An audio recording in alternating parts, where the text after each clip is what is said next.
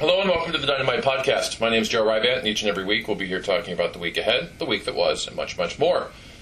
Yes, it's incredibly hot here on the East Coast, but the heat reminds us of summer, which officially began last week, and summer reminds us of comics, of course. And this week we present a series of Dynamite titles and trades heading to your local store, all in the middle of this heat wave, and all, of course, kicking off the summer season. We're leading off this week with The Boys, issue number 8, but don't miss the Lone Ranger trade, which is available this week, Red Sonja number 23, and New Galactica number 11 as well. It is truly like Christmas in June. More details on those titles in a moment. As always, be sure to head on over to the Dynamite message boards at dynamiteentertainment.com/boards and let us know what you think of our titles and interact with the other Dynamite fans that hang out there. The community there has been growing leaps and bounds over the last year. If you haven't checked it out, we highly encourage you to do so. In stores this week, the 27th of June in the year 2007. The Boys number 8 by, of course, Garth Ennis, Derek Robinson, and colors Tony Avina. The legend has the Boys investigating the murder of a relative, apparently at the hands of a super, but the winding trail will take many turns, and all roads lead to the Tech Knight. What secret does the Man of Machinery hold? Recommended, of course, for mature readers. Also note that we're currently wrapping up issue 9 of this series, ready to go to press, and Garth has written all the way currently up through issue number 14, turning in, of course, a script every 3 weeks or so. Derek has just turned in the inks on issue number 10, and I have to say that there's a scene in there involving the Tech Knight that is unlike anything I've ever seen in a comic, and I don't use those words lightly. Bravo, boys, bravo. Also this week, Red Sonja number 23 by Michael A. Von Oeming, Holmes, and Vinicius. Sonja and her companions face an undead group of pirates and the wrath of an old god as they head back to face Kulan Gath. It's all heading to issue 25, and along the way, new characters are introduced, and one of Sonja's companions will sacrifice his life to the journey. Plus, more of the pirate queen Valera and her crew as they face Goth's demonic general at seas, as well as Goth's plans for the imprisoned goddess.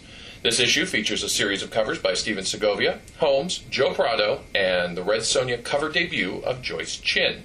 Joyce, of course, has also just completed a piece for Savage Tales, written by Chris Gage. Also, be sure to ask your local retailer about the black and white Segovia cover. We have big changes coming up for the She-Devil as we head into issue number 25 and the Spidey crossover.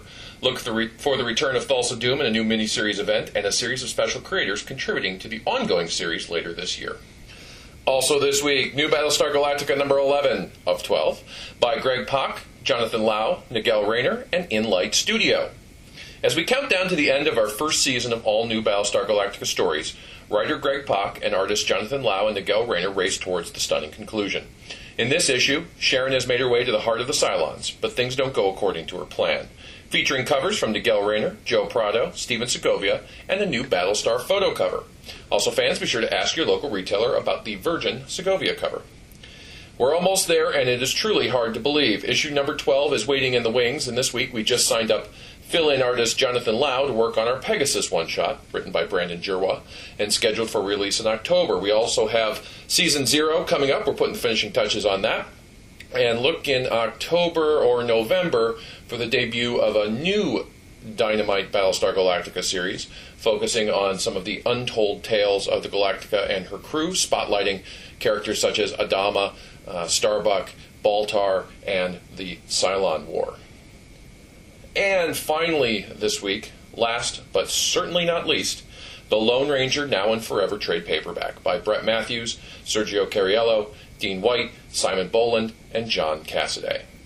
A fiery horse with the speed of light, a cloud of dust, and a hearty high-o silver, The Lone Ranger. See what everyone's talking about. The Eisner-nominated series is now available in one trade paperback collection. Featuring the all-star creative team of writer Brett Matthews, art director and cover artist John Cassaday, artist Sergio Cariello, colorist Dean White, and letterer Simon Boland, The Lone Ranger has grown to be the most talked about comic of the year. And now, all 6 issues are presented in one collection, the complete story of how John Reed was transformed into the Lone Ranger, and along with his partner Tonto, set a new standard of justice in the Old West. This trade also features a complete cover gallery featuring all of Cassaday's covers for the series, some sketches, designs, and more. It's also available with 2 covers, a Previews Direct Market exclusive and a Mass Market exclusive cover, both, of course, by John Cassaday. This week we're working on the Lone Ranger number 7. Look for that issue in stores late July. And if we have any listeners who are new to this series and are picking up the trade, they never picked up the individual issues, but they've been waiting for the trade, please drop us a line and let us know what you think. Of course, for anyone that picked up the original issues and is as well picking up the trade, we'd like to know what you think of the collection as well. And look for the hardcover. I don't have an exact date, but look for the hardcover, which printed a little bit after the trade, although it was supposed to be out first, but things didn't work out. Look for the hardcover in the next couple weeks. More details in next week's podcast.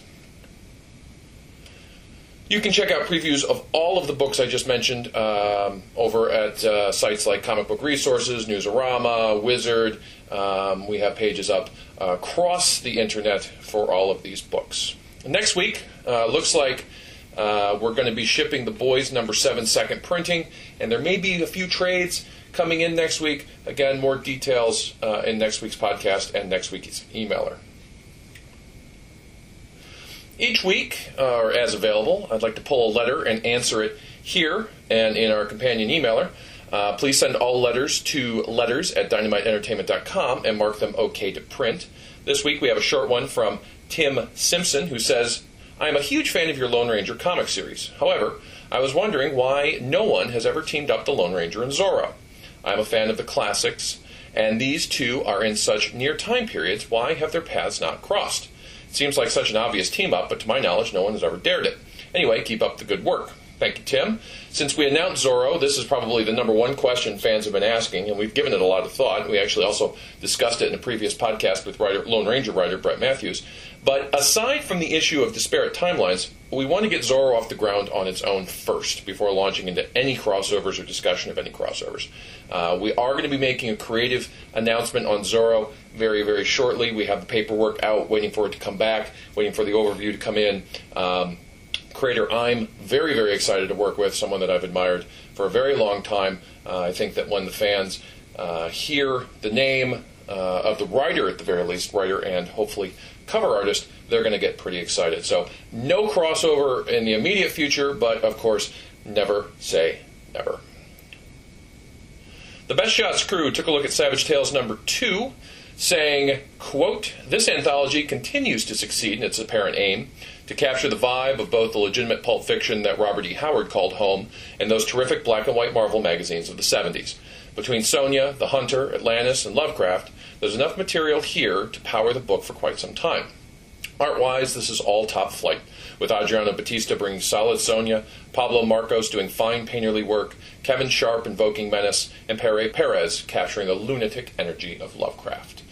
I gotta say, that pretty much sums up our goals in Savage Tales, and very rewarding that people are getting what we're doing with Savage Tales. We have a whole new slate of stories coming up beginning in issue number 4, and well into the series and beyond. Before we go, let's do a Dynamite Tease of the Week, kind of a mishmash this week. Things are moving along with our next big projects that I've talked about. I can't go into any names, but they're going to be really, really big. Trust me on that. The next series of crossovers, again, a lot of big things coming.